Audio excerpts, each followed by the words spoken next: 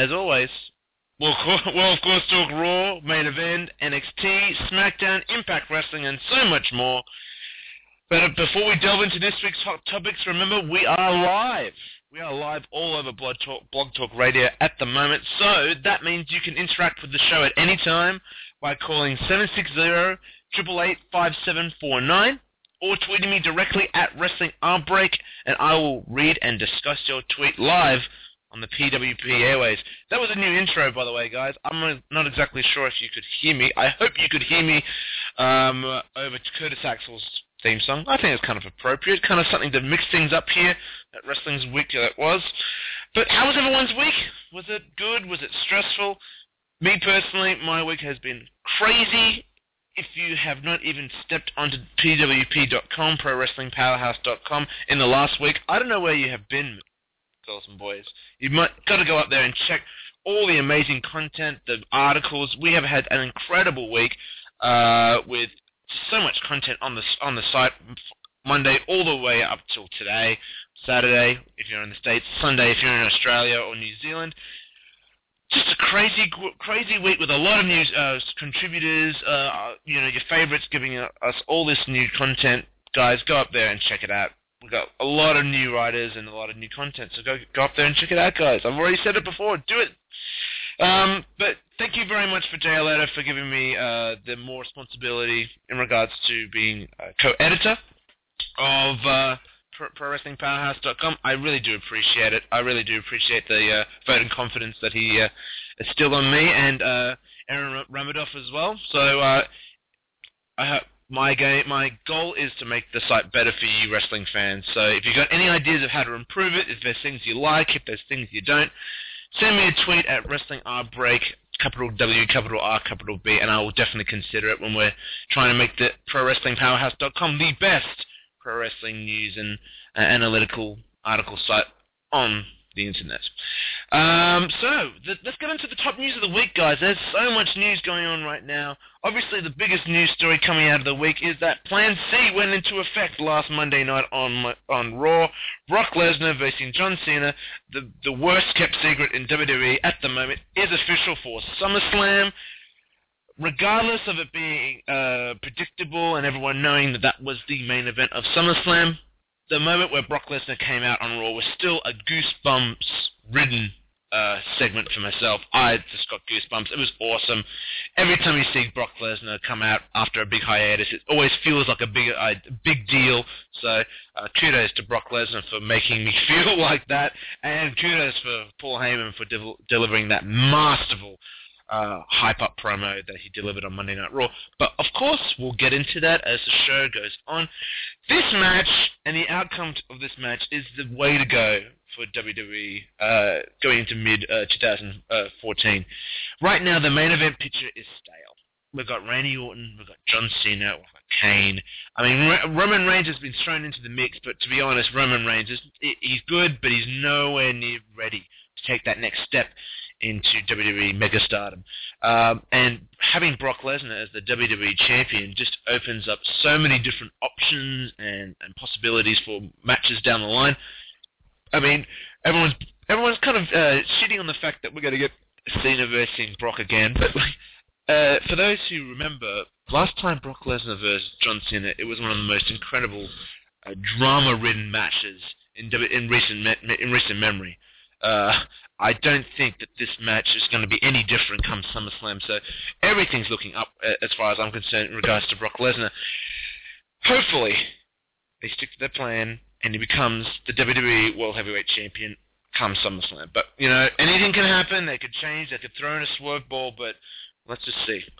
In other news, of course, as I said at the start of the show, Sting made his first appearance in a WWE event for Comic-Con.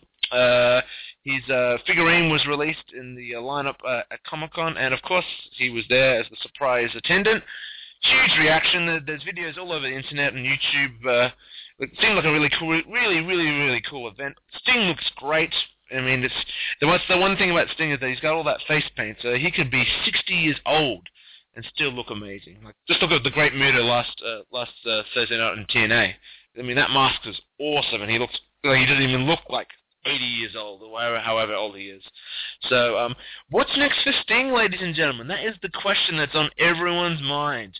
I've seen multiple interviews from IGN to Pro Wrestling Syndicate and all these other wrestling interviewers, but the one major theme that I have is he keeps mentioning The Undertaker. I'm going to put my money on it right now. It's going to be The Undertaker versus Sting at WrestleMania 31.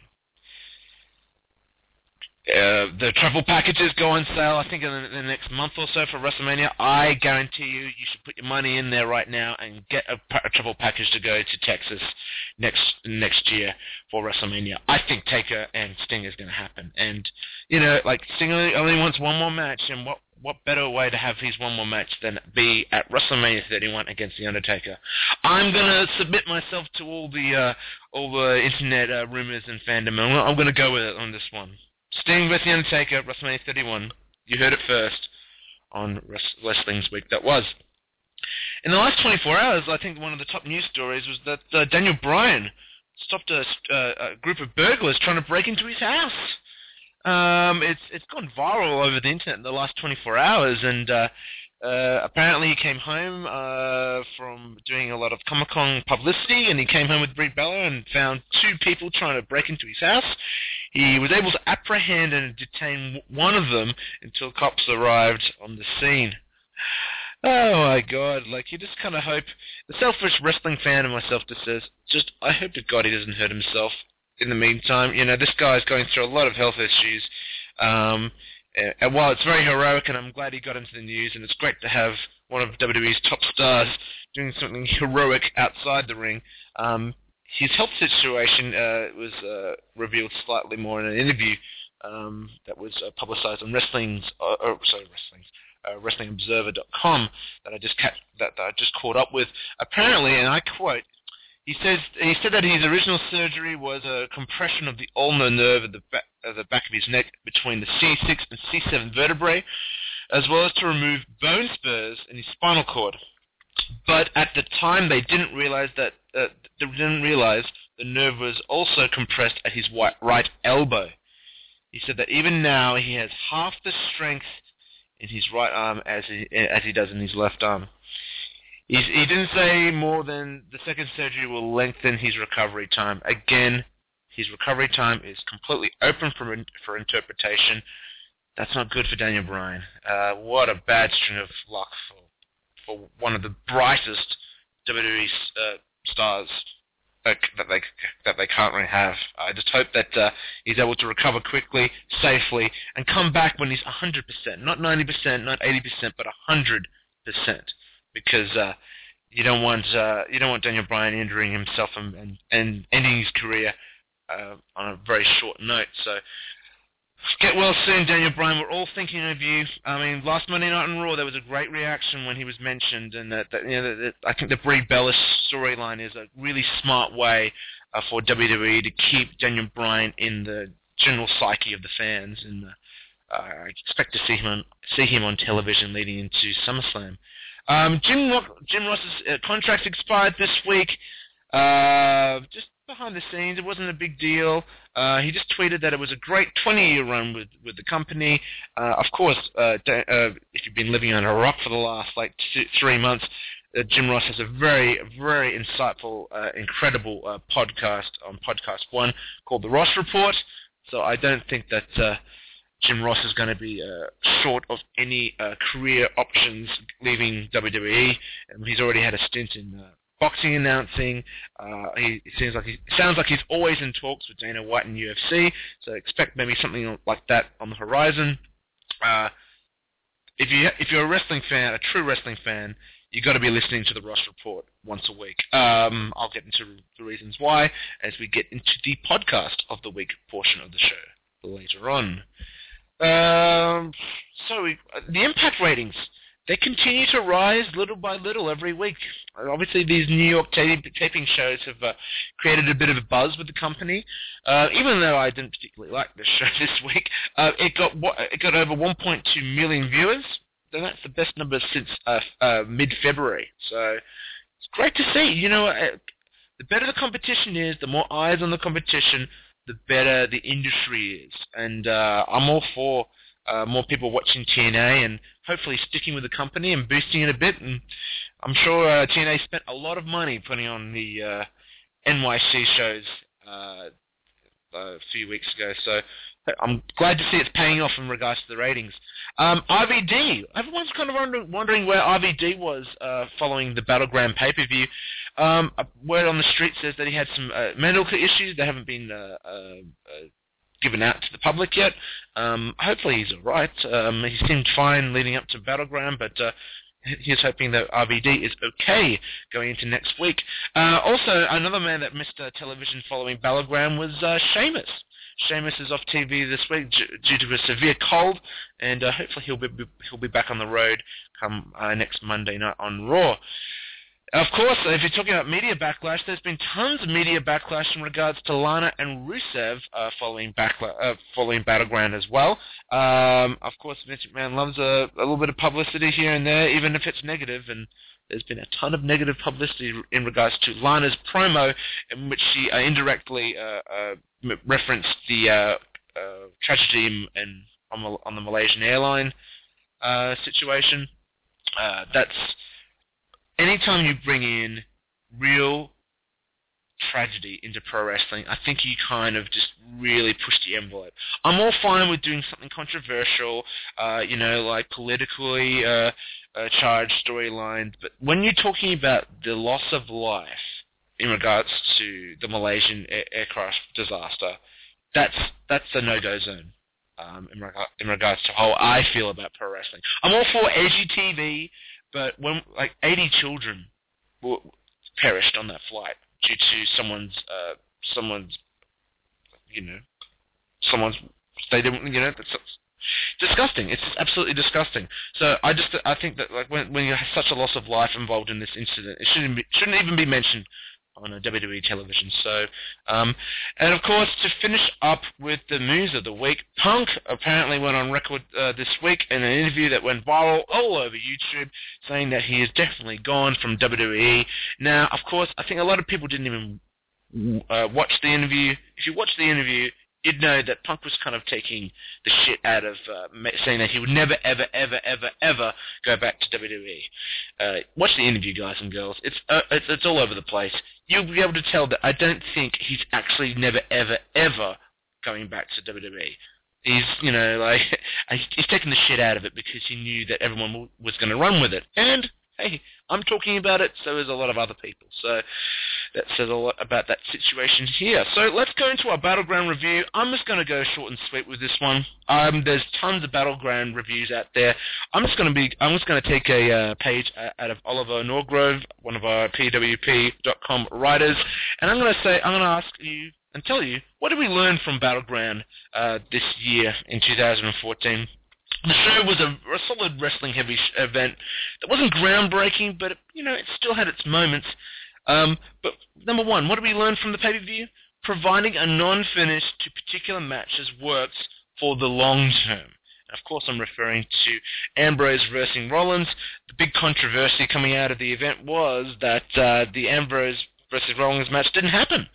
Instead, we got three intense, awesome pull-apart brawls that I think just extended the issue between these two. I've written about it extensively. Go check it up on at ProWrestlingPowerhouse.com in my article, Ambrose versus Rollins, The Power of the Slow Burn. Now, this is just burning towards SummerSlam. We're going to get an amazing payoff in an awesome, brutal match. And not having the match at Battleground, I think, just did so much more for telling the story. I mean, these guys can't even hold themselves in a one-on-one match, let alone, anything else. Having everyone involved, just the agents, the Triple H, all the referees, it just made it such a big, big frickin' deal that these guys can't control each other, themselves around each other. I just absolutely loved it. It was the highlight of the show for me. Not having the payoff straight away is going to pay dividends for the eventual payoff, which will probably be happening at SummerSlam. So everyone just, as I usually say every week, What else did we learn? Tag team wrestling is alive and well, especially if you watch that Usos versus Wyatt's battle at Battleground to open up the show. That was incredible. I go, 4.5, 4.75 star match. Just completely over-delivered in the opening segment. If anything, it kind of hurt the show because nothing could compare to it all the way through. And I think that's why a lot of people are pissed off that they didn't get to see a Seth Rollins-Dean Ambrose match, because really, on paper, that would be the only match to compete against, the Usos versus the Wyatts. Just a well-built match. It just caught on fire with the live crowd. They ate up every near fall, and those near falls, if anyone wants to study great near falls in wrestling, check out the near falls that were in the Wyatts and Usos match. You just thought it was the finish, and they kept coming back and coming back. Great stuff. What else did we learn? Jericho won the battle, but he didn't win the war, guys and girls. I have had so many people message me about, Bray Wyatt lost, and Jericho deserved it, and Jericho didn't deserve to win, blah, blah, blah. Guys, these guys are going to be wrestling all over the summer. They're going to be wrestling, they wrestle at Battleground, they're going to be wrestling at SummerSlam. Most likely, they're going to be wrestling at the next pay-per-view. So they're telling a story here. And I think they extended the story nicely with the Bray Wyatt promo that we saw on Raw, saying that, a battle doesn't mean very much to me, but the war does. And, of course, we had Bray Wyatt destroying backstage Chris Jericho. Plus, the match was fine. Did anyone, absolutely hate the match as like everyone else on the internet? Did everyone hate it? I thought their first encounter was just a great, solid wrestling match. It told a good story. It built nicely. There was no real botches to speak of. It was hard hitting.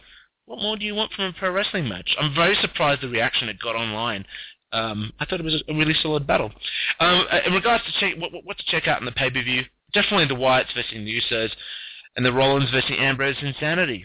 Guys, I'll publicize right now very briefly where I get all my pay-per-views from. I don't pay for my pay-per-views. I get to watch everything on the WWE Network via bollyrules.net. Bollyrules.net. Put it into Google's search engine. It's the first one that comes up. You can get every single WWE show streamed over this website. It's a great website. Go check it out. Bollyrules.net. Okay, so let's move into Raw, the Raw Freak 3-count review. This is where I just pull out three major points from the show. It's 3 hours, 3 points. I think that's the only fair way to go. This show, it was another show helped tremendously by the live crowd, and it was helped along nicely by two must-see segments that set up SummerSlam very, very nicely. So, point number one, WWE's worst-kept secret puts an everyone impressed me for the title match at SummerSlam storyline in pointless territory. What do I mean by that? Triple H started the show by going, I want this show to be about people proving that they belonged in the WWE Championship match at SummerSlam. It's like, we already know that Brock Lesnar is the man to go ahead and wrestle John Cena at SummerSlam. They try to put a swerve in there by Triple H stupidly kind of choosing Orton to face Cena at SummerSlam. Kind of just diminished Triple H's credibility there. It's like, mate, you've used Orton however many times since WrestleMania. It hasn't worked. It's kind of dumb, but anyway.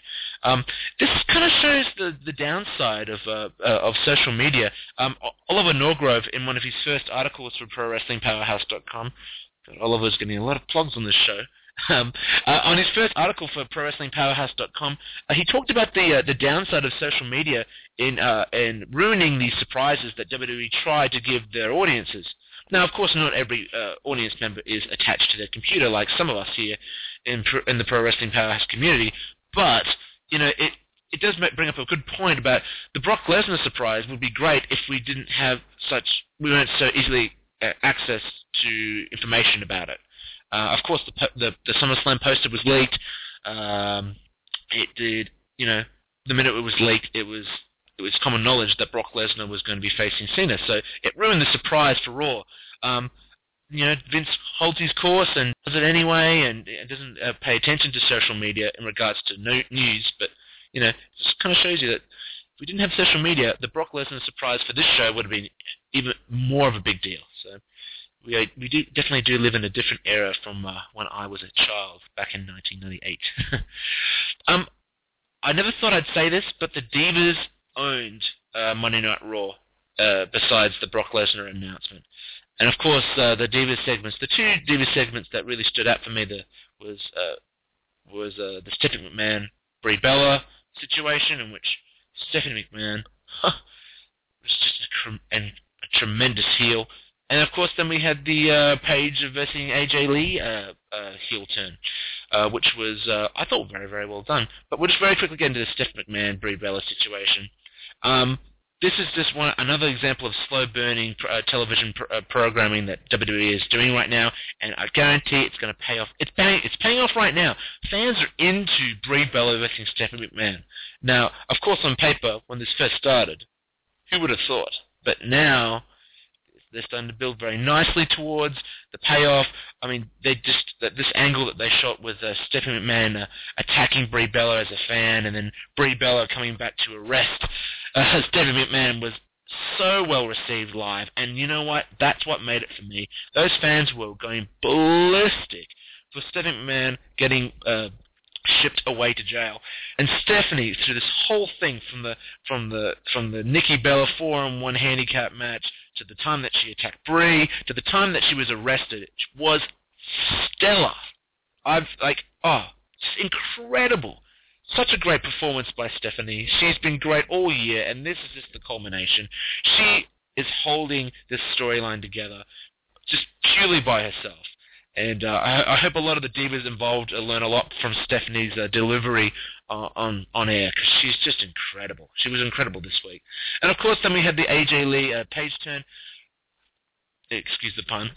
I really, really liked it. I thought that Paige just felt so much more comfortable in this role as the angry, crazy heel. We do have a lot of crazy diva heels at the moment in WWE, but hopefully Paige can find her niche in this department. And I thought that she did a really good job. And they really did a great job of making this a brutal turn. She beat the shit out of AJ, and I'm always for a massive heel beatdown at the end of a storyline or at the end of a turn. So all thumbs up in this regard. And the final point is Heyman is the master of the pay-per-view plug. Like, if you do one thing or have a chance to only watch one thing on Raw this week, go check out Paul Heyman's final promo at the end of the show, hyping up Brock Lesnar's fight with Cena. This man is just... He comes across as someone that just goes home and just sits in front of a computer and just creates the quintessential pro wrestling promo. But we all know that he's just doing it off the fly. He's just a masterful performer, and easily one of my favorite things about pro wrestling right now. And by the way, cheap plug, go check out his DVD that's coming out in early August. My Name is Paul Heyman, being released by WWE. That is going to be a must-see DVD for all pro wrestling fans. He's just incredible, guys. Why Cesaro couldn't still be associated with Heyman is beyond me. Maybe they don't want to divide Heyman's focus and make him fully on Brock, but poor Cesaro. I've got a Pro Wrestling Powerhouse article coming up next week talking about my disdain for the way WWE has treated poor old Cesaro. What's worth catching on Raw this week? The final segment, of course, with the Heyman promo. Anything involving Stephanie McMahon and Brie Bella. Ambrose versus Cesaro. This is definitely a match of the week for me. Even though it ended in a DQ, Cesaro and Ambrose have a really good, aggressive kind of chemistry, and Cesaro worked on Ambrose's arm and just did a great job all through the match, and it was a really, really good match. Miz versus Ziggler, a non-title match. Even though Miz was just fucking calling out moves left, right, and center all over the match, it's still a good match because the fans are going ballistic for the finish.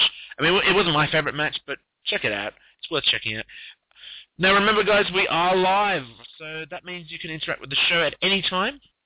by calling 760-888-5749 or tweeting me directly at WrestlingRBreak, capital W, capital R, capital B, and I will read and discuss your tweets live over the PWP airways. Okay, so let's move into main event. This is the main event quickie. We're just going to run through these results because really it's main event. Sometimes they have good matches, sometimes it's pointless. This week, it was okay. I mean, there's nothing really to talk of. It just felt like a superstars show. Rollins defeated Fandango. Just a complete random heel versus heel match to put over Rollins. Yeah, if you're going to choose a geek, why don't you choose Zack Ryder, an actual babyface? Very weird. Ryback defeated Jey Uso, so it looks like the Rybacksel, once again, is challenging for the Tag Team Championships. This was written, obviously, before I watched SmackDown this week. Just weird mid-card booking this week for WWE. Once we get to SmackDown, I'll have a good rant about it, but this is the start of just some weird booking decisions following Raw. Big E and Kofi Kingston defeated Titus O'Neil and Heath Slater. Now, this is very, very interesting, stemming off the Xavier Woods appearance from Raw on Monday. It looks like Xavier Woods is going to be starting a heel faction with Kofi Kingston and Big E Langston. So this whole Nation of Domination tagline's been thrown around the internet all week. I'm interested. I mean, I'm curious. I was very impressed with Xavier Woods. Very articulate. His promo was just very straight and well done. He looks good in a suit. I'm interested to see where this goes. Kofi Kingston as a heel. I'm all for that. And for a tag team, you got the quickness in Kofi and you got the power in Big E. I'm all for this. This looks interesting. Then, of course, we had the main event was meant to be Sheamus versus Rusev, and then they changed it to Swagger versus Rusev, in which Swagger defeated Rusev via DQ. The streak is over. He lost his first match. But, of course, in WWE world, they don't count that. It needs to be a pinfall for him still to be undefeated. Ridiculous. Why did they put this match on main event? They did such a good job building it up, and just completely a head-scratcher kind of situation here. But in any event, Swagger defeated Rusev via DQ. Is this going to lead to a SummerSlam match? It doesn't feel like it, does it? But anyway, that was main event. Very quickly, nothing really to see here. You got the reviews here. Wrestling's week that was. That's enough. No need to see it. Let's move to NXT, the NXT Weekly Awards. Now, firstly, the show was a completely wrestling-centric show. Sometimes they've got the angles that they shoot at the start of the show, but the main event's always your solid 15-minute match. This week, it was just an even balance of just solid 5 to 10-minute matches, which was I can't complain about. For an hour show, with really great characters in NXT, I can't ask for any more than that. So NXT's MVP of the week, the Wrestling's week that was, is Tyler Breeze. I mean, there wasn't really a MVP this week, but if I had to go with anyone, I'd go with Tyler Breeze. He had a 5-second squash match with Mojo Rawley, who I thought was on WWE's good books, but apparently he's not, because he stepped in the ring. They were trying to put over the fact that Tyler Breeze had injured his hand. He tried to sell his injury, and then within a second he hit his kick, and 1, 2, 3, Tyler Breeze beats Mojo Rawley. So I'm all for that. Tyler Breeze is moving into the NXT Championship match, I'm imagining, in the next 2 or 3 weeks. So this builds nicely to it. He deserves to have a squash match here. On the other side, the NXT's weekly downside of the week goes to Mojo Rawley. I mean, he completely was geeked out here. I just he looked rubbish. He looked like an absolute idiot. I guess maybe this is leading to a heel turn from Mojo Rawley. Maybe we'll see if you transfer his intensity into a heel persona, you might have something there. Just nothing is happening for him as a babyface, and he gets NXT's weekly downside of the week. NXT's up-and-comer of the week is Kalisto. Now, I never thought I'd say this, but Sin Cara being teamed up with Kalisto might be actually best for business. I really liked this combination. A few people were pissed off with the fact that the Vaudevillains lost to Kalisto and Sin Cara. to that I say, listen, the Vaudevillains are a comedy act. If any one team can lose as many times as they want to, it's the Vaudevillains. They're just a comedy act. And, you know, I would say rush them up to the main event roster. You know, I'd rather have Vaudevillains than Adam Rose doing comedy on the show. At least it's, you know, it's playing off the history of pro wrestling and making a pretty good comedy act from it. But back to Kalisto, you know, this might be a Samurai Del Sol's ticket into the main event roster. I think this could be a really good solid tag team if they find some good chemistry. They had some really good lucha moves in there that was very, very well sold by Aiden English and Simon Gotch. And, yeah, it's a solid, good match. Here's hoping this is, as I said, hopefully this is Kalisto's ticket into the main event roster. So what's worth watching? I mean, really, all the stuff I talked about, you don't really need to see. If there's only one thing to see this week on NXT, it was Charlotte facing Summer for the NXT Women's Championship. This is a match of the week. Again, these two ladies just really gelled very nicely and had a really solid match. I could do without Summer Rae's grunting and groaning throughout the match. It reminded me of a women's tennis match a bit. But yeah, all in all, it was just a really good match. I think this whole BFF storyline is done with. So hopefully Charlotte moves on to bigger and better competition. Yeah, I was very impressed with this match. Really good work by the divas of NXT. Now let's move to SmackDown. The good and the bad of SmackDown. What was the good? What was the bad? Let's get into it right here. So first of all, the SmackDown this week, it was a worthwhile show with regards to mid-card issues, which I thought they extended nicely. That being the Miz and Ziggler situation, the Ambrose and Rollins situation, which they didn't really touch upon that much on Raw. They did it in a physical manner here on SmackDown. But really, if you're more interested in your main eventers like your Randy Ortons and your Roman Reigns, they really didn't do anything here except put Roman Reigns in a pretty solid match. But we'll get into that in a sec. So the good of SmackDown. What did I like about SmackDown? I have a guilty pleasure, and it's the Miz's Hollywood moneymaker gimmick right now. I'm loving it. I'm really, really loving it. Like on SmackDown, if you haven't seen it, like before he came to the ring for his Miz TV thing, there was a kid just trying to get an autograph off a referee or show his autograph book to a referee or a backstage guy, and Miz just came up and scruffed his hair and took the magazine out of his hand and just signed it. Oh, I just loved it. It was so good. Then they did Miz TV. They had Miz's family in the front row, and they did this. Oh my God, Miz's dad. For anyone who hasn't seen it, go Google Miz's dad, and just check him out. He's an absolute just buffoon-looking guy, and I love it. They've just got something really good with the Miz. I think the whole idea of the moneymaker, they got his entrance now down pat with the whole quiet on the set thing. I think that could be a good catchphrase going on. He's a guy that gets a really good heat reaction. I imagine when he comes here to Australia on August 8th, he's going to get a nuclear hero reaction. He's just so easy to hate. And for his gimmick, his chicken shit heel gimmick, it worked awesomely. Loved it. Moving on, Cesaro versus Ambrose. They finally got a winner out of their situation on Raw, and they did a no DQ match. Maybe foreshadowing the Seth Rollins Dean Ambrose match for SummerSlam being near DQ. We will soon see. This was just I say it's like an upgrade on what we saw in Raw, and it was great to see Cesaro's brawling side kind of come to the forefront in this one. We know that Ambrose can brawl, but it was really good to see a vicious side out of Cesaro here. Even though I don't really particularly like the current direction of Cesaro. But I will save that for my upcoming ProWrestlingPowerhouse.com article that will be coming out next week. And of course, then they finished up this whole match with Seth Rollins getting involved, and I love the fact that as Seth Rollins was beating the shit out of Ambrose post-match. By the way, Ambrose picked up the win, as expected. Cesaro is not going anywhere at the moment.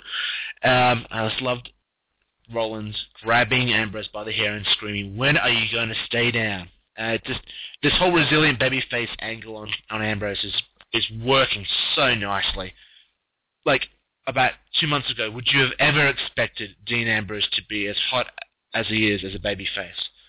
Like, if anything, everyone expected Ambrose to be lost in the shuffle. And here, God almighty, was he not lost in the shuffle. He's been at the forefront of the show. So it's very great to see. The bad of SmackDown. What was the bad of SmackDown? And they had Usos versus Rybaxel. And Usos beat Rybaxel. Okay, whatever. But to beat Rybaxel, they did this twin magic thing where they swapped because they looked so similar. And they picked the win because of the distraction. That is, first of all, that is such an old school heel gimmick. And I think the Usos are much better than that, to use that to create themselves as characters. I personally think they've done a great job doing it anyway, just through their own energy and their promos. They don't need this kind of gimmick stuff. Save that for a up-and-coming heel team, like a Titus O'Neil, Heath Slater thing, or, sorry, what am I saying? They're not even twins, but you know what I mean? Save those cheap gimmicks for another team. The Usos, as a long-running tag team championship team, they don't need it. They've got enough personality and charisma that they can get away with it, you know? First of all, and then later on, the other thing I hated about this show is that the burial of all these contenders for these championships, and for future championship matches, like Naomi got beaten in a second when Naomi was distracted by Cameron coming to the ring. Paige beat her in 2 seconds with one move. Rybaxel just lost, even though it was a hard-fought match. I thought they were building towards a tag title match. The commentators were drilling it all the way through the match, but then they lost just like any other team. And then Ziggler, I get the whole idea that Miz distracted him. But, right now, Miz and Ziggler are just exchanging wins and losses, all for the Intercontinental Championship. Now, what's the point of all that? So is what? Ziggler wins the championship in the end, but, on the way to winning the championship, he's lost nearly every single match that he's won. The same amount of matches that he's won? Doesn't make sense, you know? These are the little things that kind of affect an overall championship reign once someone gets it. So just something to consider coming out of SmackDown. There was just way too many losses. By the way, Ziggler lost to Bo Dallas. And he's wrestling for the Intercontinental Championship somewhere down the line. You know, anyway, whatever. What's worth watching? The Cesaro versus Ambrose match, no DQ, awesome match from this week.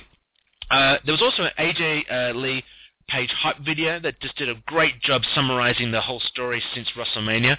There we are, guys. It's the buzzword of the week. Slow burn pro wrestling programs.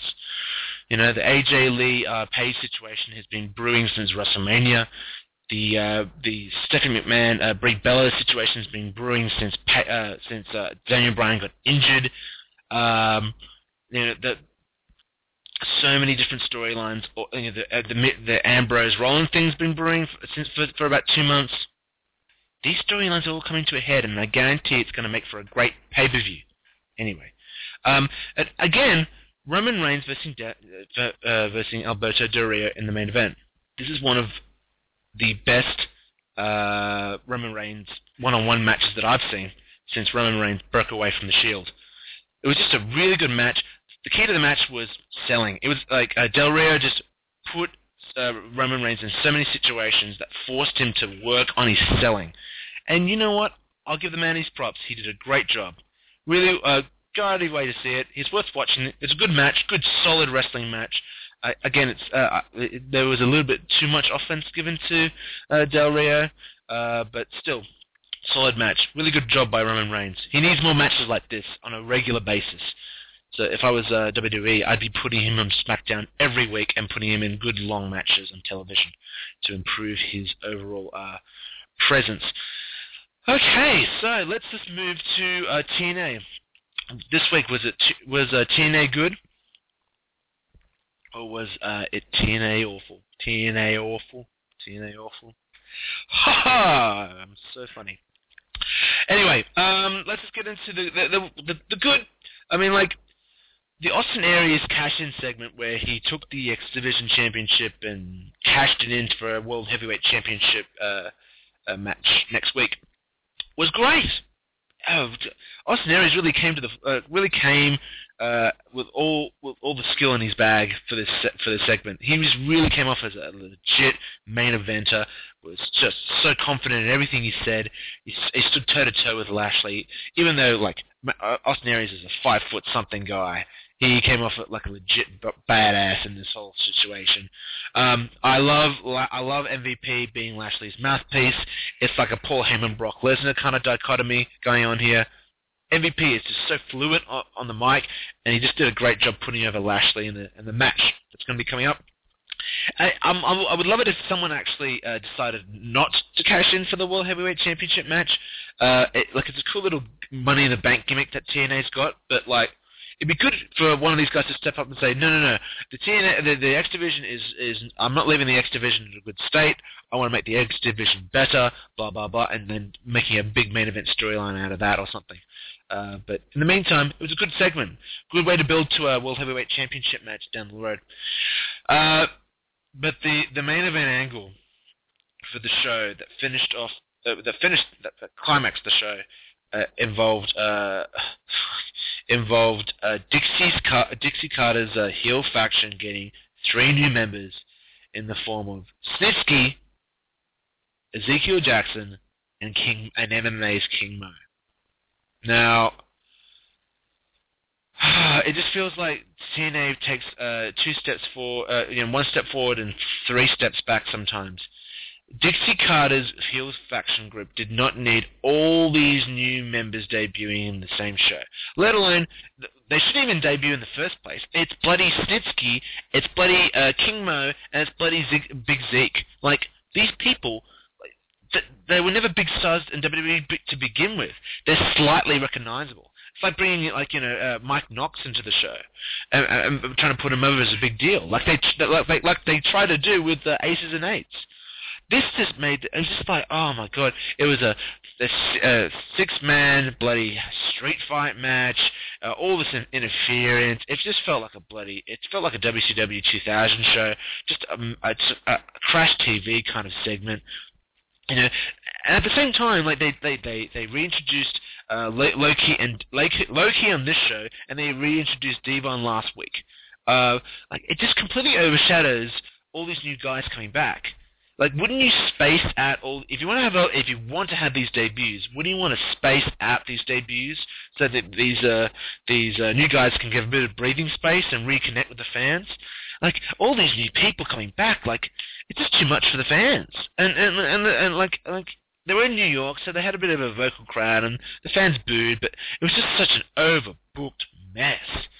I just didn't like it, and for that reason, this show was TNA awful. A lot of other stuff happened on the show, but really, the overall theme for the show, everything felt rushed, like we're rushing into the Wolves versus the Hardys next week. That is something that I think that should be put on a pay-per-view. Sure, the major audiences are on television, but that is a match that everyone wants to see. Let's take the time to book and plan and build to that match being on pay-per-view. Let's reignite the pay-per-view audience again with that one match and, make it a big deal. That's one of the last few matches that fans want to see. And again, another World Heavyweight Championship match next week with Aries and Lashley. Let's take the time to build towards that. We just had a World Heavyweight Championship match last week. Now we've got another one next week. It's I don't think they should be having so many World Championship matches. That's just my point. And then we had the final segment. So, TNA awful, ladies and gentlemen. TNA awful. So, of course, what's the match of the week? We've finished all the shows. Third on my list, third match of the week was Cesaro versus Ambrose from Monday Night Raw. Even though it had a DQ, it played into the character of Dean Ambrose. Didn't say that before. Dean Ambrose is a wild man. He doesn't care. He wants to beat the shit out of people and survive. Cesaro was out there to destroy the man's livelihood. I like DQ finishes that make sense. And that DQ finish, it made sense. Second match, this is the first time in Wrestling's Week that was history that we've had 2 of the same matches in the match of the week. Cesaro versus Ambrose, the no DQ match from SmackDown, is match number 2 of the week. Really great physical battle that did a lot for both characters and showed different sides of Cesaro, so it's always good. And the match of the week, hands down, was the Wyatts versus the Usos. 2 out of 3 falls from Battleground. Go out of your way to see that one, ladies and gentlemen. That was a great tag team match. And really great to see that match within a very hyped up live atmosphere like, I think was it Richmond, Virginia? I'm sure someone will correct me on Twitter. Okay, so what was the podcast of the week? Last fortnight, we had the Ross Report. And it seems like this is the going trend every week. If you're not listening to the Ross Report on Podcast 1, and you're a true diehard wrestling fan, I don't know what to tell you. Like, if you don't have time to listen to the whole hour and a half show, it's a long show. I'll grant you that. But check out just what's on JR's mind. It's the first part of the show. He gets into some really deep things about the current product and what's happening and where they're going. Everything this man says just screams just like legitimacy, understanding of the product, and you wonder why WWE had to end this man's contract. Just crazy. The first thing he said was just like, right now WWE is overexposing its main event talent. A problem that the company's faced really since they started SmackDown in 1999. And he really just said, like, now that the territory system is dead, there's no freedom of bringing in new guys to give the current guys a bit of a break off television. There's no different people that they can slot into that position just for a short period of time. You know what I mean? To kind of give the other, like Ortons and Cenas, a bit of a break on television. And he said that no territory system has impacted the wrestling business and continue to. Like they can't learn talent like the old days, and that's a big shame. Moving on, like, he talked about the pumping up the secondary championships. Hallelujah. That's what we've been talking about for years. Unifying the United States Intercontinental Championships. Making those titles something that's worth having. And he says, and I quote, "Cold titles bring talent down. All it means right now is that you lose a lot of non-title matches if you're like the Intercontinental Champion or the US Champion."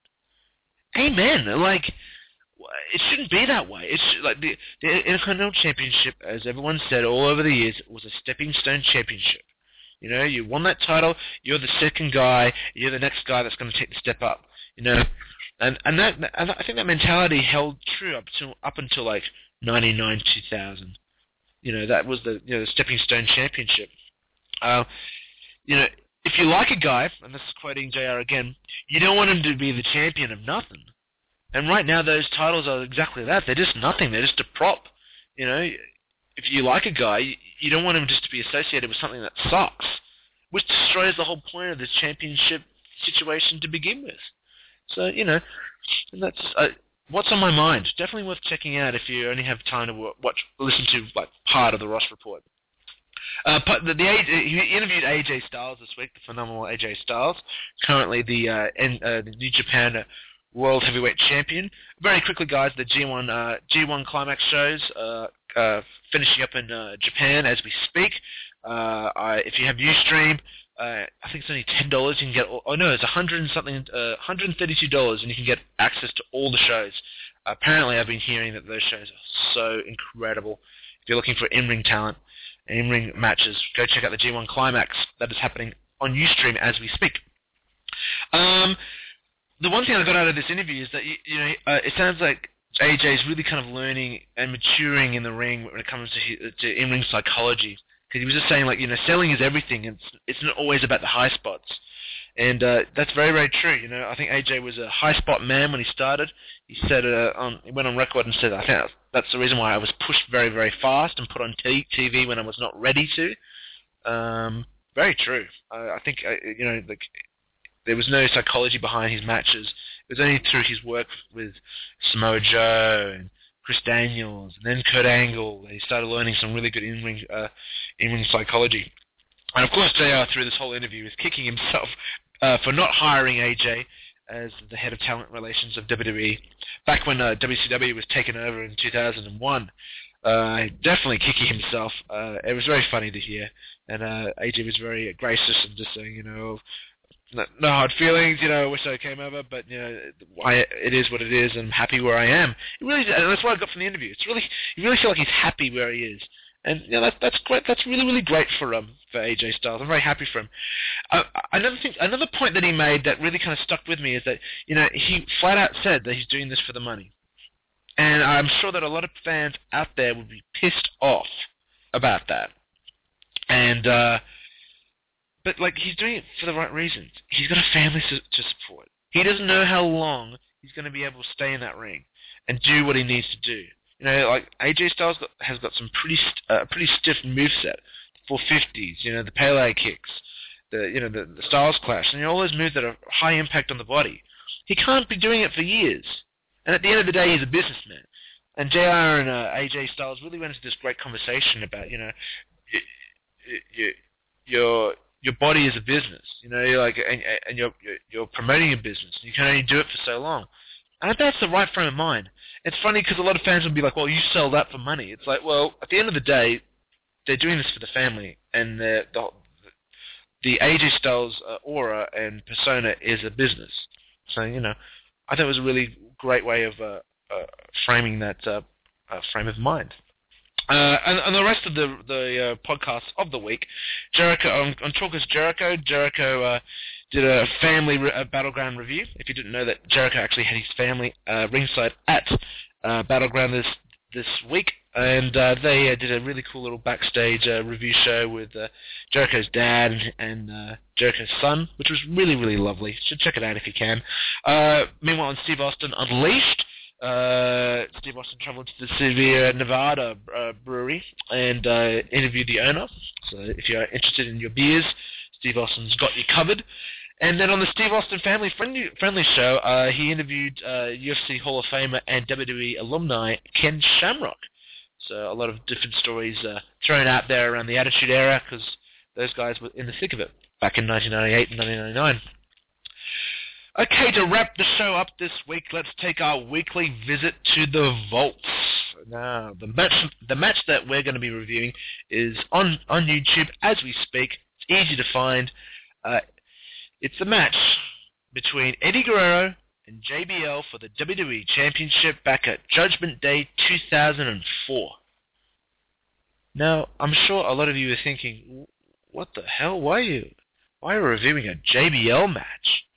JBL sucked. He was slow. He was clumsy. He was nowhere near being as technically sound as Eddie Guerrero was. And now, the reason I chose this match is that, I didn't choose it because it was a technical marvel of a match. I didn't choose it because it was a move fest, that Eddie Guerrero was doing all these flips and bumps. I chose it because it just demonstrates the power of telling an old school story. Now, the old school blood feud kind of idea. Now, the backstory to this very quickly was that JBL was they were trying to push JBL as WWE's top heel on SmackDown following WrestleMania 20, and they were doing this whole anti-immigration storyline involving JBL and JBL coming from New York City, and it was a huge transition because, of course, Bradshaw had been APA for his whole career, pretty much. Well, not his whole career, but since the Attitude Era, he was always APA, and then they suddenly broke him away and threw him into the main event championship picture. And I think they pulled every trick in the book to try and make JBL one of the most hated people in the company. And they did a really good job about it. And of course, what was infamous from this feud was that JBL apparently, quote unquote, caused Eddie's mother in El Paso, Texas, to have a heart attack, and did it in front of the live crowd at a house show. And of course, he got nuclear heat and he had to be shipped out of El Paso in police guard, and it was hugely a hot angle. And that led into the match that I'm talking about today. It was a brutal, stiff brawl that is forever remembered, for all intents and purposes, as the match where Eddie Guerrero got cut open via a vicious chair shot by JBL and bled everywhere. Now, this is another reason why I chose this match. You know, I'm not big for blood, but if you ever want to choose a match that benefited from blood, this was the match to benefit from blood. Like Eddie Guerrero, you have to see it to believe it. If anything, just go see the chair shot. JBL just decks Eddie Guerrero with his chair shot, and blood just goes everywhere, and it goes everywhere, not just for a short little period of time, from that moment on. And they had 10 more minutes of the match to wrestle in. It's a brutal, stiff brawl from start to finish. Yeah, it tells the story of these guys. You know, no, it's not a wrestling match. You don't start a wrestling match like this with a lockup and a headlock takedown and a shoulder block and all that stuff. These guys went into fistfight city all the way from the start to finish, all out to the ring, all out to the commentating tables.